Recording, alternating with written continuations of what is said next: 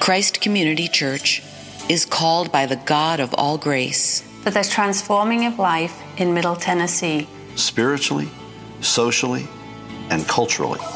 Through the power of the gospel. From Franklin to the nations of the world. All for the glory of God. For more information, visit christcommunity.org. I'm Pastor Randy Lovelace, and I'm the new lead pastor here as of about 7 weeks ago here at Christ Community Church. And today is the culmination of a lot of prayers, a lot of work. And this morning I am deeply, deeply honored by those who are here. And I'm specifically honored to have here Scotty Smith, who has taught me how to pray. I'm greatly honored to have Pastor Kevin Twitt here, who's taught me how to worship. And it is my distinct honor to introduce to you Dr. Bryan Chapell. There are many accolades which I could number. He is the stated clerk of our denomination, which means he's the head administrator. He makes sure all things are done right and in order, which means for a denomination, he's the chief chaos officer. And he is new to that role, and it requires re-election each year, so it is not an easy job. But before that, he was a pastor.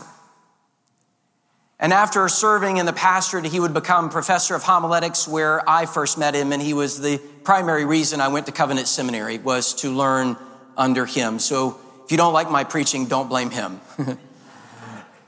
But I learned much from him. And he would become president of Covenant Seminary, and after a long stint as president of Covenant Seminary, he would go back to the pastorate.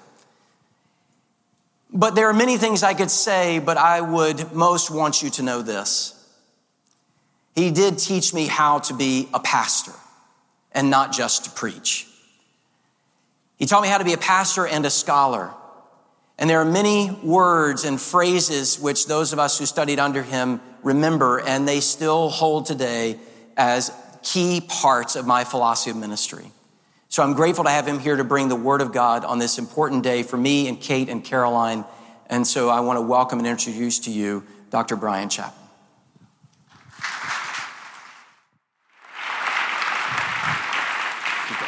Appreciate you.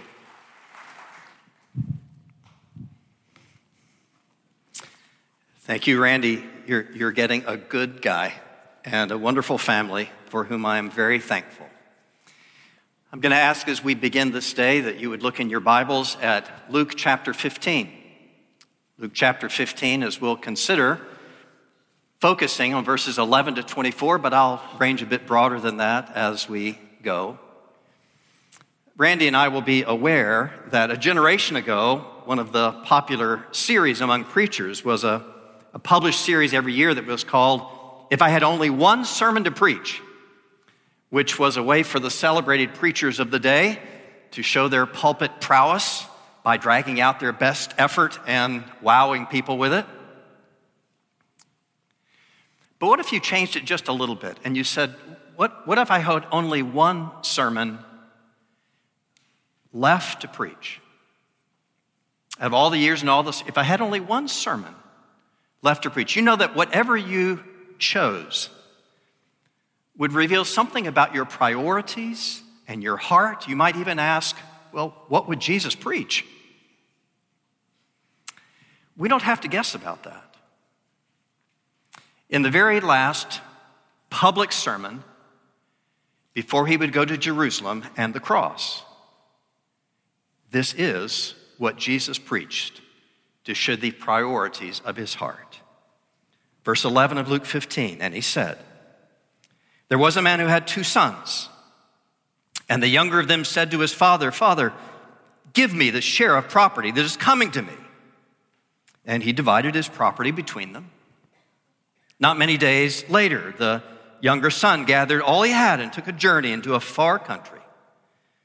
And there he squandered his property in reckless living.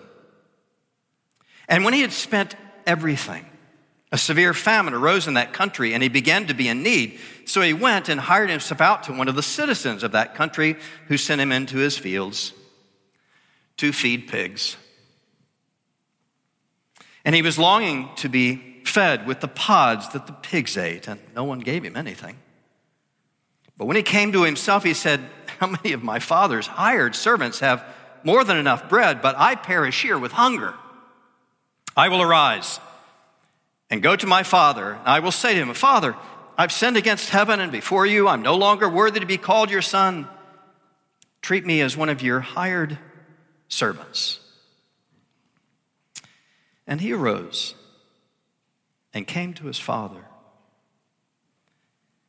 But while he was still a long way off, his father saw him and felt compassion and ran and embraced him and kissed him. And the son said to him, Father, I've sinned against heaven and before you. I'm no longer worthy to be called your son. But the father said to his servants, bring quickly the best robe and put it on him, and put a ring on his hand and shoes on his feet, and bring the fattened calf and kill it, and let's eat and celebrate. For this my son was dead and is alive again. He was lost and is found. And they began to celebrate. Father, help us to celebrate your grace too. That our thanksgiving might be the mark of our faith in who you are and your love toward us, driving out the darkness of the world with understanding of how great is the love of an eternal Father for people such as we. Grant this, we pray, in Jesus' name. Amen. We'll have our grandchildren visit with us this coming week. We have 6 grandkids, all under the age of 6, which means there's some bedlam when Thanksgiving occurs. The kids get excited. They sometimes get overexcited, which means occasionally somebody will need a timeout. Especially grandma and grandpa will need a timeout. And when I see all the hustle and bustle, I think of my children, their parents at that age, particularly our 2 sons. When they were preschoolers, 3 and 5, about the same age as our grandchildren now, one of the things that I would do to try to settle them after dinner is we would always go to the living room and I'd have a wrestling match with my 2 sons. My wife didn't always not agree with this particular approach to settling them down, but we had fun doing it. When my sons were 3 and 5, the 3-year-old always got the worst of it because, of course, he was not as strong as his older brother. But he discovered the great equalizer. It's called teeth. He would bite, and he would bite hard. And, of course, then, he'd be disciplined, and the game would be over, and we would be done. One night, we were wrestling, and he got so excited, he bit me. He bit me hard. And, I said, well, we are done. And young man, off to bed. No questions, no conversation, no amount of tears is going to undo this. Off you go. Now, I must tell you that I am sure that 3-year-old slept just fine that night. But not this child of God. Because I recognize that all my son knew at the end of that day was my anger. And it kept me up. And so I did. Dads, you know what I did. At some point, I go into his bedroom. Late at night, here's this sleeping child, And I pick him up, that limp body in my arms. And I say, Jordan, I'm sorry. And I love you. And in my own mind's eye, I actually imagine that's what the Heavenly Father is doing with this child in the very same moment. He's holding up this weak child of God, and he's saying, I love you. And I won't let you go. Even as I'm saying, Father, I didn't represent you very well this day. I'm sorry. And I love you too. Is it just sentiment, or is there something in the scriptures that assures us of a God who loves us in our weakness and our sin and will not let us go? We don't really have to question so much. After all, Jesus, in this very last of the sermons of his public ministry, tells 3 accounts of losses. I just read to you about the prodigal son, but you recognize, I think many of you prior to that, he tells a story of lost sheep and then a lost coin and finally a lost son. And what he's doing is he's facing the people that he has to reach with this last opportunity to share the gospel. And what he's speaking to is people who are angry and anxious, some who are so hopeful in who he's going to be, some who've already lost hope, some who are cross with him, and others who will demand the cross for him. He's got to reach them all. So how does he do that? He tells the story first of a lost sheep. And you know, a sheep is lost, not because it makes a great show and goes into great rebellion. I mean, if a sheep is lost, it just kind of wanders away. It goes from clump of grass to clump of grass without any real intent. And then just after a while, it's just gone. And some of us think of our children who never made any great show, never really rebelled, but somehow they were more silent and then more distant and then just gone. Or those of you leaders in the church, you recognize how it is when people come excited into the house of God and you have those front row believers who are so excited about the things, but something happens, a disappointment, a difficulty, and they kind of move steadily to the middle and then the back, and you don't see them every week. And you know, a year or two down the road, you're in some session meeting or leadership meeting of the church, and somebody says, you know, whatever happened to... And nobody really knows. They just kind of wandered away.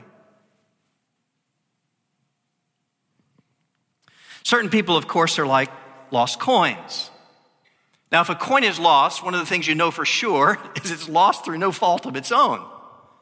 It didn't intend to be lost. Somebody else neglected or misplaced it. And in the church, we often recognize our lost coins are the children of the church that are not to the advantage of anybody in the church to take care of. And so they're just neglected and eventually gone.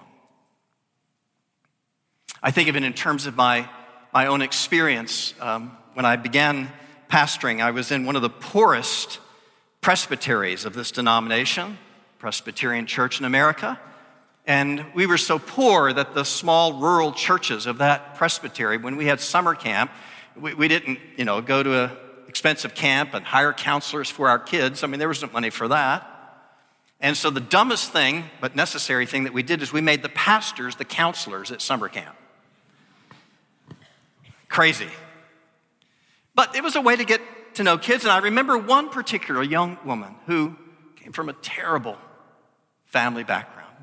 But in that week at summer camp, she came alive in Jesus. I mean, she recognized the love of a Savior who would give himself for her despite the wretchedness of her background and her past, that there was someone who would love her and care for her eternally. And you just watched her blossom in joy. Well, as happens, some of you know, in kind of small rural town settings, even though she was not in my town or my church, I drove to her town some weeks after summer camp just to see how she was doing, if her walk with the Lord was still good. And I learned in that little visit that she was planning on working at a place that coming school year that would expose her to the worst of society and the worst of men. I begged her not to do it. And she said, Pastor Bryan, I'll be okay. And then words more true than she knew. My parents don't care. They really did not care. I did not see her again for a few years, and then just happened in a grocery store to come up in a line behind her as she stood at the cashier. She recognized me, I recognized her, kinda. By that point, she was in her early 20s. She looked as though she was in her early 40s. Her beauty turned brassy, already in and out of one marriage, used and abused by men. Fake smile, fake stories. And I knew I was looking at a lost coin. Finally, Jesus talks about lost children. This is the hardest for us to read, and yet curiously, it's the one he spends the most time on. There was a man who had 2 sons, and one of them says, "Father, give me my inheritance now," which is the equivalent of saying in this society, "I would just as soon you were dead, so that I could get my money now." And we recognize this is not wandering, and this is not neglect. This is willful, deliberate rebellion. This son knows what he's doing, and he is going to turn his back on family and faith and go his own way. And we understand it. He goes, and we read that he spent everything in verse 14. And that's kind of the gentle story. He spent everything. His older brother, who will begrudge his father's welcome a bit later, actually says what the money was spent on, not just reckless living. He spent it on prostitutes. And then more degradation. He makes his living among the pigs, unclean to a Jewish ceremonial society. And he's so destitute he wants to eat the food of pigs.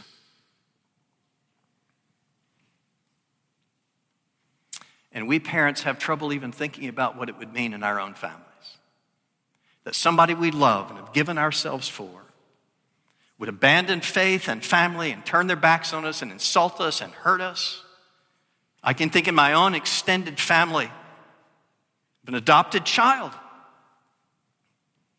taken from the streets, taken from a drug-addicted mother and raised in a wonderful Christian home. Hated school. And when he graduated from high school, decided the way he could make his living, not having to have any more school, was he would go to the casinos of Mobile, and he would become wealthy as a gambler. And when the money ran out, the way he made money was by selling himself. So much pain. So much embarrassment, so longing for him to turn directions and not seeing it happen. It just hurts so bad. And yet Jesus points this way, and he says, even for such a child is the love of God. And we would have trouble mustering it, and yet he says, God, the creator of the universe, the righteous, holy God, whom the angels even declare, holy, holy, holy, that same God loves such children. And we gain some insight into his heart in seeing how that message of Jesus is characterized in each of these parables of lostness. Verse 5 says what happens when the shepherd finds the lost sheep. Verse 5, when he has found it, he lays it on his shoulders, rejoicing. Randy mentioned that I taught seminary for a number of years, still do it occasionally, and I can remember an occasion in which some father brought his little 3-year-old daughter to class. I don't know what it was that he brought a 3-year-old to a theology class. Probably mom was expecting the next child, and so, at doctor's appointment, he brings his daughter, and they're in the theology class. The daughter kind of made it because the father had brought in his knapsack, along with the theology books, the doll, and the blanket, and the sweater, and of course, the mandatory cup of Cheerios. Keep occupied. And it almost worked. Right up until the class was over, and then in that rush to get everything ready to go to the next class, into the knapsack, go the theology books and the blanket and the sweater and the doll, and then just kind of scooping things up, he missed grabbing the Cheerios cup, smacked it, and it went all the way across the lecture hall floor. And the father, suddenly, I got to get all the Cheerios. He just absentmindedly, he handed this knapsack full of theology books and the doll and the blanket and the sweat. He handed it to his daughter. He said, honey, hold this, and he went for the Cheerios. And she felt it for just a half second and said, "Oh, Daddy, I can't, you." And then he put the burden on his own shoulders and rescued her. And then we read, when the shepherd found the lost sheep, he laid it on his shoulders, rejoicing. Our Savior, for the joy set before him, endured the cross, bearing its burden for you and me. He rejoiced to do it. How I need that message at time when my wandering makes me think I could never go back, to say he actually rejoices for me to come back. And the lost coin, by whatever neglect, whatever difficulty, verse 9, when she found it, the woman who had lost it, she calls together her friends and neighbors saying, "Rejoice with me, for I have found the coin that I've lost." Rejoice for one to understand, come back, be a part of things. I went into the kitchen some days after the biting incident, and my wife was dewy-eyed and teary. And I came to immediately the wrong conclusion. I said, "All right, what did he do now?" And she said, "Well, no, it's not that." She said, "Look." And she pointed out the back window to our patio where there's a picnic table, and my 2 sons had taken their lunch, and they had gone to the picnic table, and for whatever reason, they had gone under the picnic table. But before they ate, they were praying. And I, as a parent, rejoiced to see a child embrace the faith at whatever age. And Jesus rejoices to see us, though neglected, though abused, though misunderstood, to claim him again. Jesus rejoices. Even if the child is one who has absolutely rebelled against the love of the Father. I mean, to think about what this son has done, to wish his father's death, to want material gain more than any being part of the family or being part of the faith, for that son to return. What would be the attitude of you as a parent to such a child? One of the most beautiful verses in all the Bible is verse 20. And when the son arose and came to his father, while he was still a long way off, his father saw him and felt compassion and ran and embraced him and kissed him. You know, the son hasn't even given his well-rehearsed speech yet. You know, "Well, Dad, I'm sorry. Treat me like one of your..." He hasn't said any of that yet. The reports have already come back of his reckless living, of his abandonment, and yet the father sees his son, not near, no, a long way off. And the father runs to him. I mean, we don't have enough Jewish background to actually put the picture in our brains. I mean, if this is an aristocratic, wealthy Jewish father, you have to put the picture in your brain. I mean, if he's wealthy, he can probably afford the sumptuous food of the times. Maybe he's a little bit heavy with age. And he sees his son. And he begins to run. Do you get it? I mean, he's got the turban on his head. He's got the long robe, except to run, you have to kind of pull it up between your legs and stick it in your belt so his knobby old knees show. And the necklaces are bouncing on his chest, and the sandals are flopping on his feet. And as he runs, his heart begins to race, and his breath to heave, and his sweat to drip off of him, and he's running. But what's more amazing, of course, is Jesus is actually representing the love of God the Father in this father, who is humiliating himself for the sake of this child, his child, whom he loves. It's an amazing picture given for us to recognize however far we've gone, however distant we are, however bad the rebellion, that we have a Father who rejoices to receive us. More than that, who would run to us to claim us again. Some of us will know the name Charles Hodge, and we think only of the theologian. We don't think of the poet, who would actually say, the fattened calf, the shoes, the robe, the ring, all for him, unworthy son. But sweeter still, the most amazing thing, God ran to meet him. We see God run. It's the blessing of the gospel of grace for all who know there's no reason that God should love us or care for us or send his son to die for us. But the message of Scripture from the beginning to the end is of a God who's always coming closer to those who rebel and turn and insult and hurt him.